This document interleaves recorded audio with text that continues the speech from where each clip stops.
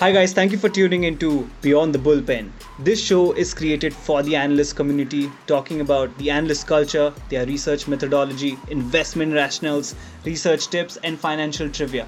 Basically, everything that happens outside their bullpen. I'm your host Sanjot, bringing you analysts across the globe from various sectors and backgrounds to share their perspective on what drives the market and, most importantly, what drives them to beat the market. With that being said, thank you for listening. Make sure you switch on the notification bell and follow us to stay updated on the analysts that will be coming on as guests across various sectors on a weekly basis.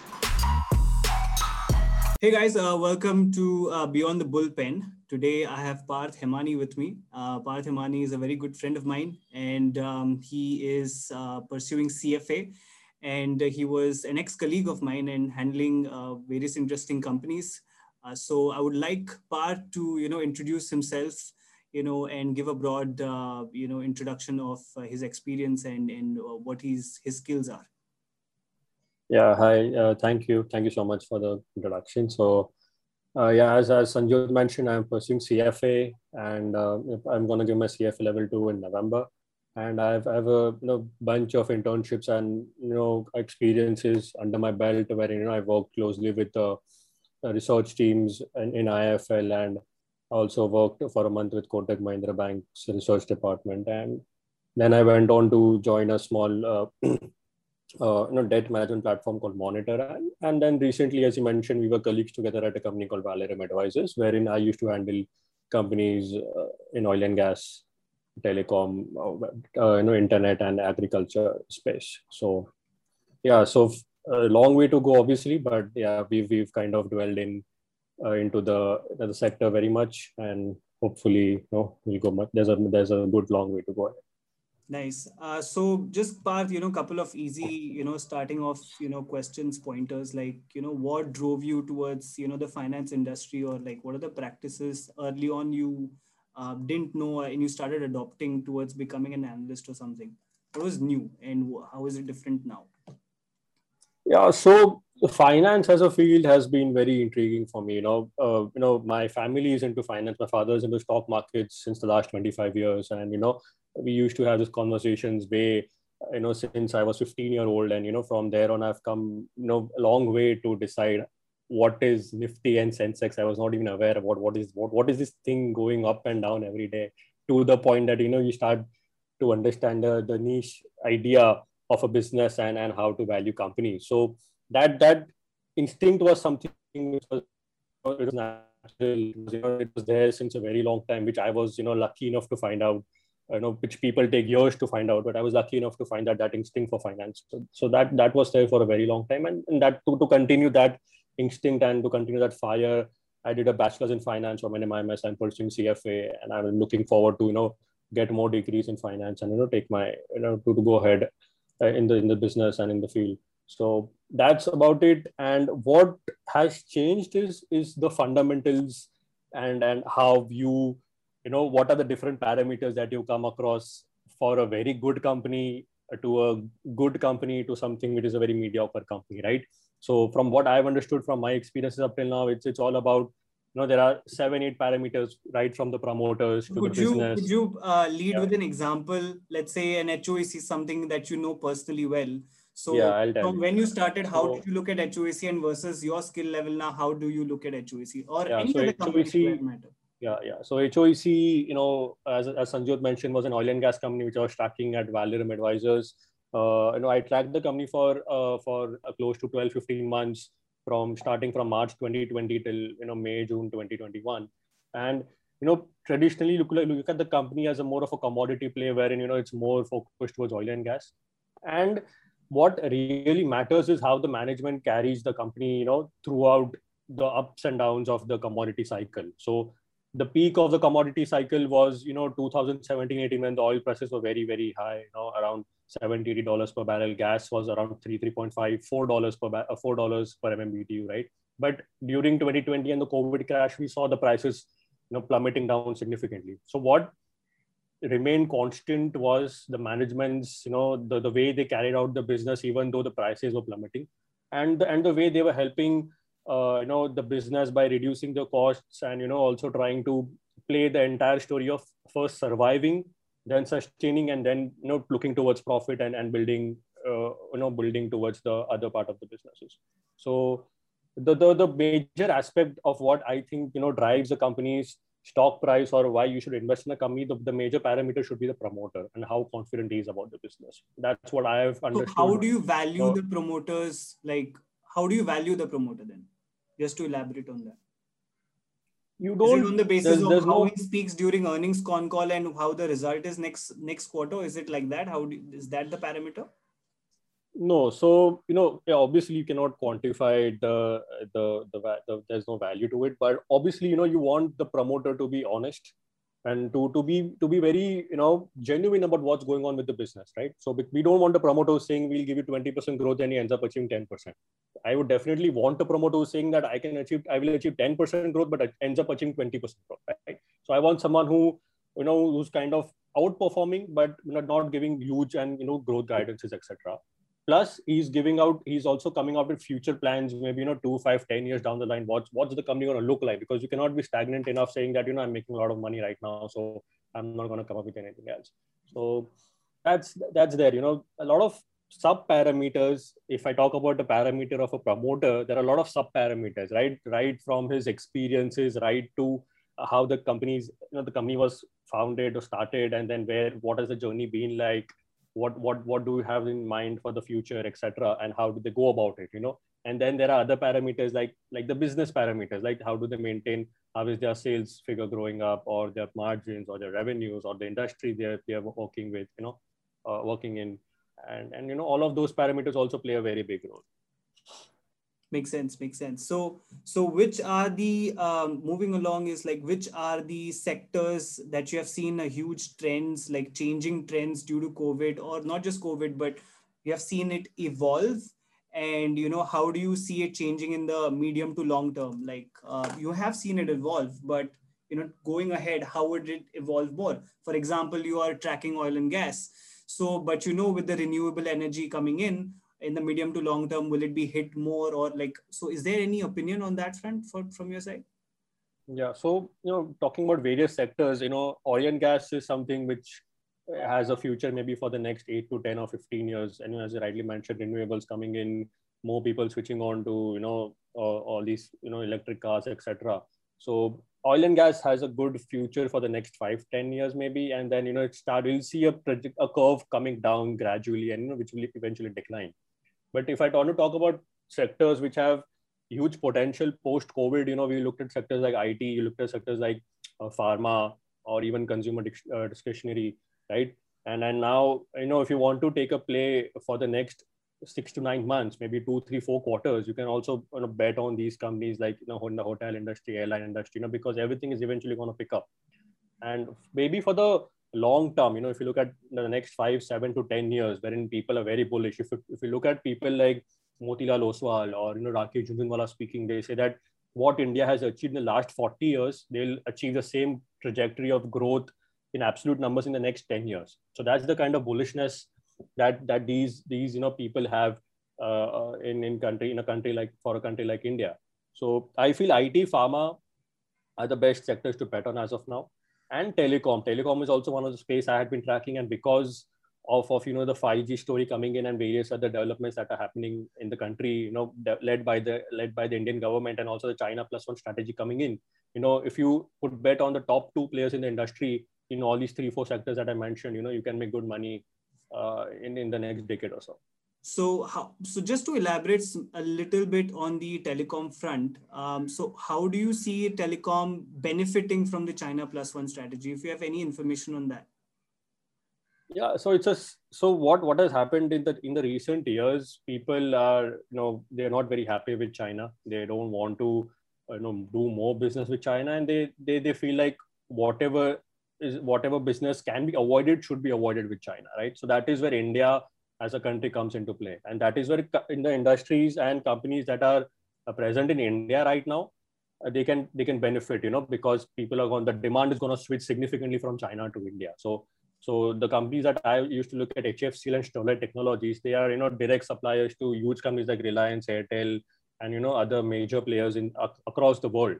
So but because of this 5G a story coming in because, there are close to around, I think, 300 to 400 million subscribers that are going to shift to 5G in the next 2 to 3 years, right? And also with, various other schemes that the government has come up with, wherein they want to introduce infrastructure in villages and all of that, So companies like HFCL and Sterlite, which are more focused towards all of that, requirements can easily benefit from this, because they are one of the largest players in the industry and they have that resources at their disposal, they can 100% benefit. So telecom is definitely one sector to look at.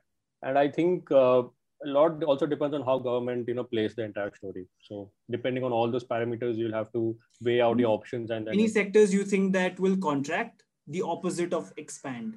Do you have any opinion on that?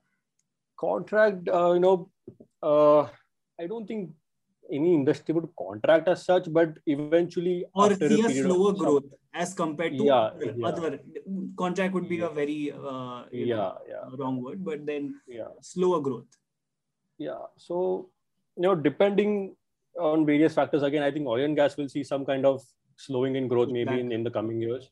And I think certain banks, the PSU banks or certain small private banks will also kind of see some kind of issues with their loan books and increase in debt and everything. So banks and NBFCs, good quality banks and NBFCs will never be a problem because they have huge resources at their disposal, but the smaller one should be avoided, is what I think as of now.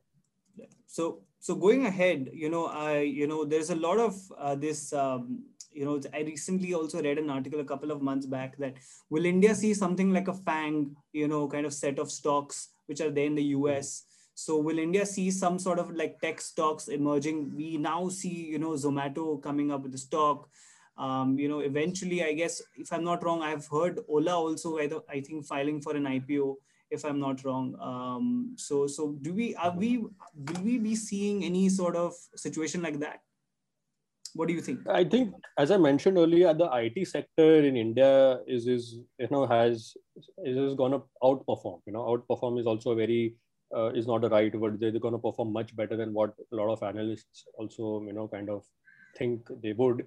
And we've seen there are a couple of stocks like LTTS, L&T Technology. There's a stock called Tata Elxsi. All of those stocks, you've seen their business fundamentals are good. They don't only work in India, but they have markets across the globe wherein they work across different sectors, right? So if even one sector goes through turmoil, they have 15, 20 different sectors which, offer them the revenue. So you look at companies like Infosys, TCS, Wipro, you see the results, and, every quarter they've been, performing better and better. Sometimes you fail to understand how these guys are able to perform better every 3 months, how is that possible? So I think FANG, there will be a good boom in India for the IT stocks. As I mentioned, I even gave out the name. So, from the last, I've been tracking a stock called Happiest Minds. The Happiest Minds has doubled from a 650 level to around 1500 level of stock price in the last 2-3 months. So that is the kind of optimism, we're seeing across the stocks in the IT sector. So there's and it's not because Exactly. And it's not only because, there's some kind of play going on, but it's all fundamental play. You're seeing good guidance coming from the management that, we're going to see good growth in our revenues, margins, profitability. We're hiring left, right, and center. So IT, I don't know which stocks will be the FANG of India, but, if you have some 10, 15 stocks, you can, blindly invest in the top 3-4 stocks, which you think, go according to your portfolio or your parameters, and, you can definitely make money. So when you talked about, just a sub question is like, when you talked about all of these companies, all of these sectors or companies that you look into or probably may invest, do you still use the ideology of looking at the promoter? Like, although the fundamentals may be strong, but, are you still taking account of the promoters, factor in? Are you factoring in that? Definitely. That's the first thing I do. If I talk about LTTS, the promoter is Larsen & Toubro. If I talk about Tata Elxsi, the promoter is a Tata. The promoters of TCS and Infosys and Wipro. These guys are clean and they've delivered since day one, since the time they got listed. So promoters is something which I think there's a filtered list of stocks, wherein the promoters are definitely good, but apart from the promoter being good, what are the other parameters that you look at and you want to look at? Independent So I don't, directors and the overall yeah, board members and all. so I don't look at stocks which are, the promoter doesn't fit in. So that are something which is a straight away no, unless and until they're doing really very well. And if you want to, have a short-term play and make money out of the next 2, 3, 4, 5 months, like the sugar industry in India, which ran superb because of the ethanol blending policy. So at that time, you don't look at the promoter per se because it's going to go up. But if you want to look at a very long-term 5, 7, 10, 15-year horizon, promoters is definitely something which you need to take into picture. So I mean, it has been such a valuable insight from your side, but coming, when you're going towards a new sector, when a new analyst is looking towards a new sector, and there are a lot of times when fresh analysts come in, or there are new graduates who are coming in, they're starting off with a new sector. You have started off with new companies, new sectors, constantly, periodically also. So where does one start from reading about a sector, not just reading, understanding not a company but a sector overall, to kind of place the company in it? Because there's so much of information. The reason why I'm saying that is because, let's say the sector is at X location. So tomorrow the sector could be at a different location, but you do not know the historical data. No one talks about the history of how it has performed. Everyone keeps talking about the optimism or whatever. So how do you go about that? Like, do you have any, opinion on that front, or any suggestions on the approach? It's a two-ploy strategy which I employed when I got sectors which I was not aware of, like even 1% of what I should be. First is research, pure research, right? You go through the entire, you Google stuff, you get everything these days, right? So it's all about how do you research? Like just on a sub point, how would you research? So when I had to, because a lot of people think research is like just Googling and reading article and all of that. So when I had to, when I got an oil and gas company, I knew nothing about oil and gas. I didn't even know that, what is oil, what is gas, how do you get out? I didn't know anything about that. So at the start, you just go at the basics, what is oil, what are different types of oil, what are different types of gas, what are the different areas where India can, get the, exploit the areas and get oil and gas. So that's how you start. And you gradually find your way out. One article leads to another, second article leads to another. That's what worked very well for me, because that's how I gain insights. And it's not a thing, it's not a 1 day or a 2 day thing that weekend pe baith gaye, 2 din mein I know the entire oil and gas sector. It doesn't work that way. I took around 6 to 9 months to understand the sector on a level of what a sell side analyst knows the company, or even a little lower, not obviously the same, but to talk to those guys and to to communicate and convert them for conversions, or tell them that this is what the company looks like. So it takes time. So the first is research. You carry out research, you talk, and second is you talk to people. Talk to people who are familiar with the industry. It can be your parents, it can be your friends, it can be some analyst whom you're aware of. So they can give you some points to look at. So there was, just to give an example, there was something called as an upstream, midstream, and downstream in oil and gas, which I was not even aware of. I don't know what does that mean. So what does it mean? Do you want to elaborate? Yeah. So yeah, upstream is basically wherein the companies focus only on exploration of oil and exploration, drilling of oil and gas. A midstream is a player who basically focuses on transporting, getting that oil and gas which has been removed and transporting it. And the downstream player is basically focused on refining. So by refining, I mean that oil and gas is converted and transformed into a petrol, diesel, or a CNG, or an and marketed further. Yeah. So that's how step by step you go through. You won't be stuck. I promise you, whoever however new you are, if you want to learn something, you will never be stuck. You'll find your way out. And that's how it works for me. It worked for me, and it will work for you also. Work for people also. And so that is one. And second, as I mentioned, is talking to people. If at all I had the liberty and I had the the freedom to talk to the promoter also sometimes, at the start of getting the company. So coming through the horse's mouth, I got everything, like a first-hand data that the promoter is saying, I'm sure he's 1000% right. I don't need to verify or cross-check the data. So I was lucky at that time. But if not the promoter, you can talk to someone who's tracking the company since a very long time. He can be an analyst, he can be a normal retail investor, because retail investors also carry out their own research, before knowing the company. So everyone has some knowledge of the other. So, talking to people around, communicating and networking will also help you to get some idea and help you find your way ahead. That's what I have experienced. Right, right. Thanks for sharing that. A couple of pointers. I believe that there is quite valuable, because a lot of times there's some common misconception that researching is just like googling and getting the first few articles, and that's how you get your information and that's enough. So that's the common way of researching that people follow. But appreciate your pointing out those two pointers. But going ahead, I have like a bonus question. There's still a lot of speculation that sometimes you do not need, you hear a lot about this common sense investing, and you need to be a value investor, and to understand to be a value investor you have like so many books by the Lynch and Graham and Warren Buffett, and all these kinds of books which are there for the normal public to read. And also there are various courses like your CFA and FRM, which are like very hardcore technical fundamental. So what's happening on that front? Do you think that to be an investor or to invest, you need a CFA, or you just follow the common sense investing kind of like pro tips?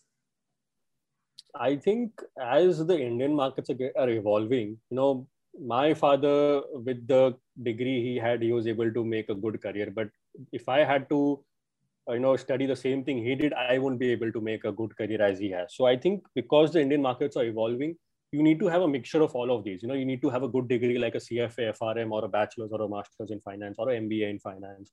And then you have good experience, good work experience with one of the companies you're working with, wherein you're covering some sector, or if you're at the buy side, you're covering, plethora of sectors, and bunch of companies in each of the sectors, and you know how to go about it, right? And the books are a complement. If you read books, as you rightly mentioned, of Warren Buffett, or Graham, or all of those guys, Peter Lynch, or even if I want to talk about the author I have been reading right now and following very rigorously, is Mr. Saurabh Mukherjee, right? The way he invests, the way he invests is also something we're very intrigued about, because he has certain parameters, about which he won't even miss out on a good opportunity, and he'll be happy to miss out on an opportunity which doesn't fall into his parameters, right? Mm-hmm. So there are different people with different styles of investing. So whatever style you think matches yours, along with your education and your work experiences and other preferences, I think that's the way ahead. Because I think the common sense investing will not work as good as it used to work earlier. Right? Earlier, but what do you counter with, like, let's say you're purchasing, let's say you buy a stock, let's say a TCS, right? You buy 10 shares of TCS. You're a student or someone who's just starting out. TCS is anyways going to go up in 10 years. So what's the argument on that front? Like, it's pretty, is it that straightforward, or is it like not as straightforward as that? So if you're comparing only with the TCS, if you're comparing only with TCS returns, I think okay. I think you made a fair point that TCS is going to grow and I'm going to get the money. But TCS is going to grow, suppose 100% in 10 years. There's another company which is a small or mid cap, which is going to go 1,000% in 10 years. So you're going to miss out on that additional increment which another company offered you putting in the same money. So how do you identify those companies? Right. TCS has made majority of its the stock price that has risen has come up now. It's not going to go 10, 15 times from here. It definitely is going to go up, but you need to identify stocks which are going to give you maximized returns. So, that's the answer even I was looking for. Yeah. I get what you're saying. I get what you're saying. So that happens with experience and knowledge and various degrees that you take up. All of these things. Combination and mixtures. Yeah, it doesn't happen. Okay, I'll take one company in each of the sectors, and that will give. Don't you think that's like a small FOMO also, that let's say we are like what, 24, 25, 26, whatever this age bracket, or 21, 22, we are young, and we do not have that much of experience as compared to like a 40 or 50-year-old person, or a 35-year-old HOR, or whoever it is. So don't you think so? There's always a FOMO that you need to be knowing more about the stock market, or you need to be knowing more. So what is your comment about that? Because you always think that you know less, and you want to make more returns in the short term, or you want to have that information first and then use that information now as compared to going to a 35 and that. It's a two-sided story, right? Having the FOMO is good, because if you have the FOMO, you'll have the inclination to study more, research more, and develop that knowledge which people might have developed when they're 30, 35, and you're 24, 25, you're getting that knowledge right now. So that inclination is very good.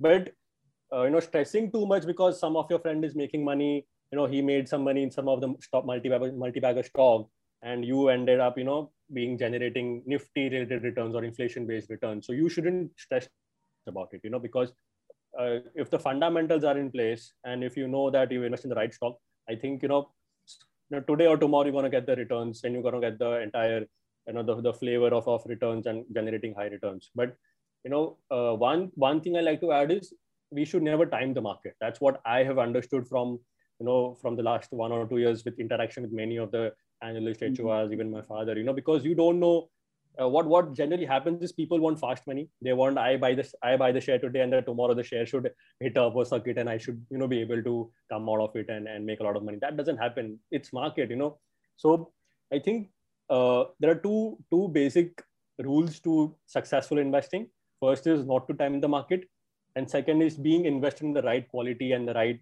right stock which falls into your parameters for a very, very long time. Or for, what Mr. Warren Buffett rightly said, that I buy stocks with the intention of not selling them. So you're not buying a share, you're buying the business of that particular company. So you go with that intention, you will never feel like, parting away and selling away the shares. But if you go with the intention that I want the stock to rise and, et cetera, it doesn't help. So the FOMO is a good thing because it gives you the inclination to research more, study more, and kind of push yourself to the limits. But again, overdoing anything is also not good. But one thing I've realized, like, in this sector is like you always need to have a lot of knowledge constantly. There's never stoppage in knowledge. Like the moment you stop, already two people are ahead of you, like in terms of knowledge. Yes. So it's like an extreme sport in a way.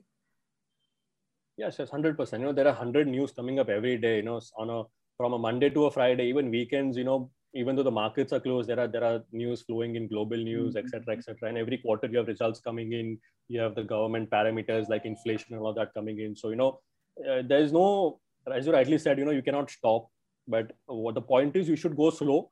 If you really want to start, you start with a sector or a company, start with one company, then think about the sector, then the other players in the sector, and then move on, So, master like one bottom-up analysis, then move on. Rather than exactly. analysis. Yeah. Bottom-up analysis is the right way. Yes. All right. So that's how, now oil and gas will stay with me throughout my career. I need to brush up here and there, but the basics will stay with me throughout my career. So if you get the basics right, I don't think that will be a problem in the long. Right. Makes sense. So thank you, Parth. These were all the questions, but I have a small segment, where I'm going to ask you, a couple of questions. I'm going to ask you 10 questions, right? And you have to go with the first option that comes into your head, right? Yeah. For example, if I say price by book or price by cash flow, so you have to pick one. The first thing which comes into your head, right? Okay. All right. So I'm going to go ahead and I'm going to ask you 10 questions. The first thing pops up. There's no right or wrong answer, but all right. So the first question is ROE or ROCE? ROCE. PE or P by B? I think P by B. EBITDA or operating cash flow? Operating cash flow. Accumulated depreciation or straight line depreciation? I think accumulated depreciation. CFA or FRM? CFA. ROA or asset turnover? I think ROA. Okay. EV by EBITDA or ROIC? ROIC. Okay. So state-wise subsidies or single GST rollout? Single GST rollout. All right. Now, in terms of investors, Rakesh Jhunjhunwala or Warren Buffett? See, Warren, he's called the big bull and Warren Buffett of India. So, but, Warren Buffett is like even Mr. Rakesh Jhunjhunwala must be idealizing him. So I'll go with Mr. Warren Buffett. All right. Let's change the question. Rakesh Jhunjhunwala or Rajesh Damani? I think Rakesh Jhunjhunwala. Okay. So the better financial hub, is it Singapore, Germany, or Singapore, Germany, or US? I think New York in US. New York in US. All right. That's about it, Parth. Thank you so much for, sharing your valuable insights and your time. And I believe that this will be very helpful and beneficial for new analysts, fresh analysts, or people who are already working and they wanted a fresh set of perspective coming from another analyst towards how do you value a company, what are the sector trends, and people also who are in the oil and gas sector. Maybe a couple of things like the upstream, downstream, midstream must be some new Yeah. information that they could have heard and they could utilize. So thank you so much, Parth, and I hope. Thank you for hosting me. It's been a Yes, pleasure. yes. I'll see you soon. Yeah. All right, thanks, guys. Thank you, everyone. That's Parth Hemani for you, and I'll see you again soon. Bye bye. Yeah. Thank you.